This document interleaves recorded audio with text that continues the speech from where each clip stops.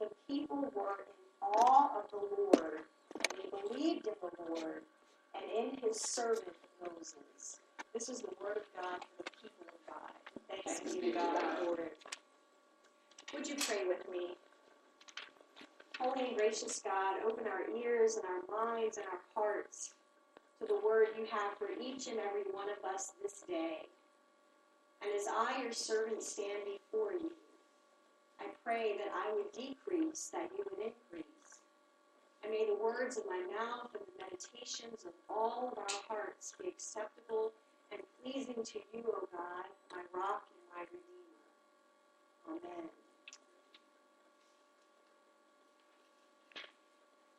The earliest memory that Mark had was that of being 3 years old and waking up in the middle of the night, unable to breathe. And when his parents took him to the hospital to figure out what was going on, they gave him a shot of epinephrine and boom. And then the next night, the same thing happened. And after a series of weeks and months and even a stint in the intensive care unit, he was diagnosed with asthma. And so his entire life was marked by that affliction. He understood that everything he did was going to take a little more effort, a little more strength. He continued to be an athlete his whole life. He went on to play college basketball, but he was never without his inhaler. He always kept it with him, and he drew upon that every single day of his life. Until 40 years later. And you fast forward to that, and Mark is a very successful minister of the Lord. His last name is Batterson. You may have heard of him. He is the pastor of a church on Capitol Hill in D.C. And he recognized about at the age of 43, so 40 years after being diagnosed and spending every single day of his life as an asthmatic, he was doing this sermon series about praying boldly. And he thought about how he had prayed for God to take away his asthma his whole life. But he said the thing that gets you most is able to keep praying despite feeling like God hasn't answered. And so he said, for this moment in his life, he was finally going to say, God, move this mountain. Move this mountain.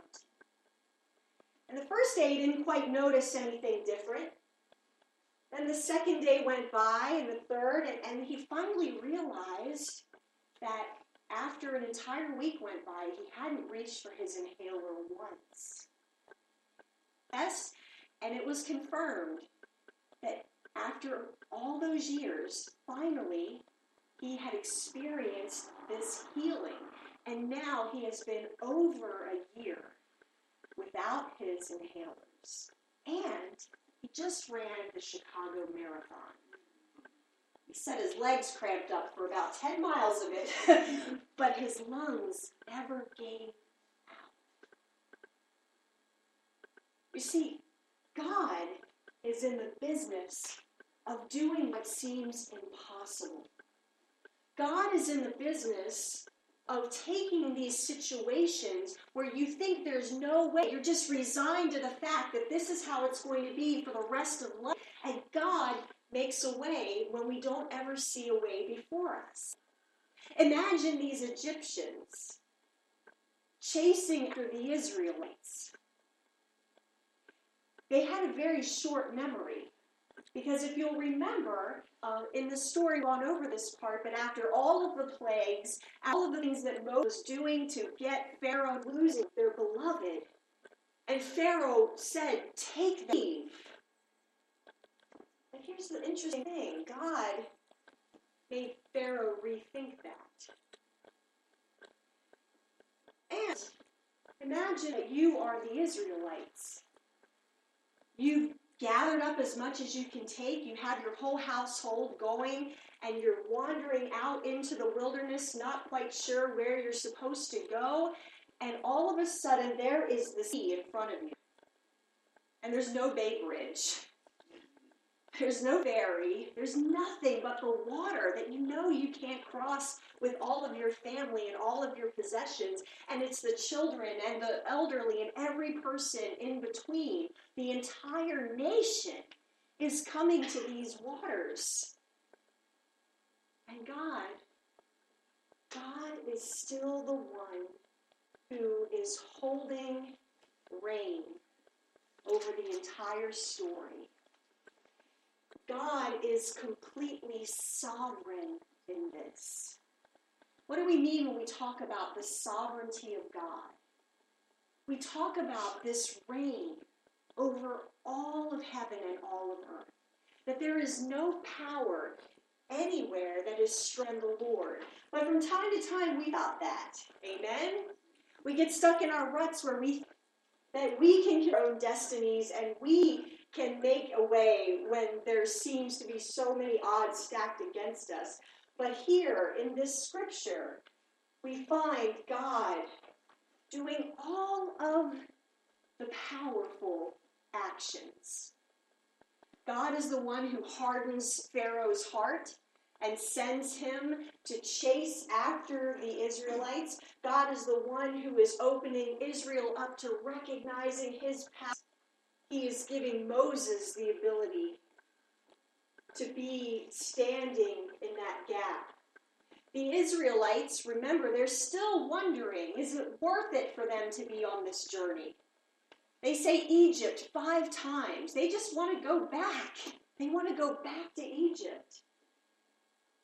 But God is using Moses to tell them these simple words.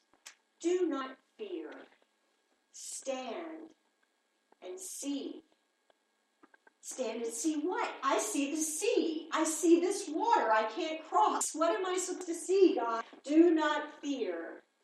Stand and see. Walter Brueggemann talks about this passage. He says, the text is not an argument, but a witness and a summons to faith. Every action in the story is the Lord's. It is the Lord who clogs the wheels of the Egyptian chariots. It is the Lord who tosses them into the waters. It's the Lord who holds back the raging sea. The Lord is doing everything in this story. It is Yahweh who saves the people. It's funny how throughout the Hebrew scriptures, the prophets repeatedly have this phrase that they say, you will know my name is the Lord. And this is one of those stories in scripture where you can see God saying, you're going to know who I am. I am who I am. I am Yahweh. I am the Lord. I'm going to clog those wheels. I'm going to toss them into the sea. I'm going to save you through this water. I am the Lord. I am who I am. And every prophet has a moment where they say this. You will know my name is the Lord. And that's where we see God's sovereignty in this. He is making sure that Egypt knows the name of Israel's God. That he leaves no person left to tell the story. Everybody recognizes that God is the one who reigns. We see this echoed throughout the scriptures. This powerful God who can do more than anybody thinks is possible. And we see this pillar of fire and cloud that is leading the people and causing so much destruction in this wake. But it's not even in big shows like that we find God, the God who stands and makes the way when we don't see a way. And brings about an amazing show of his power, his sovereignty, his might. And the reason God does that is because in those moments you have to look and say, only God can do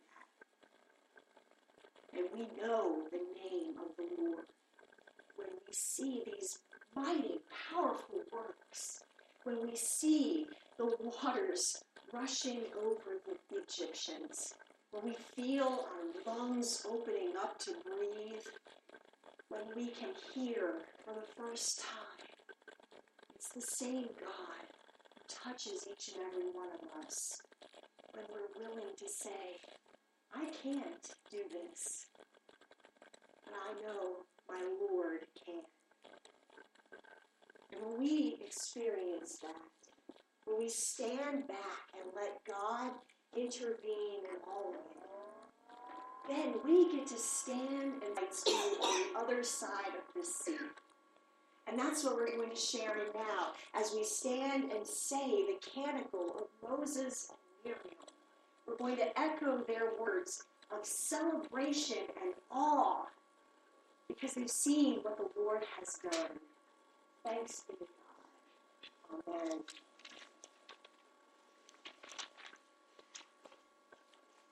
We're not going to read to it.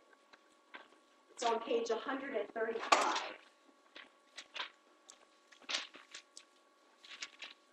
Would you stand and join with me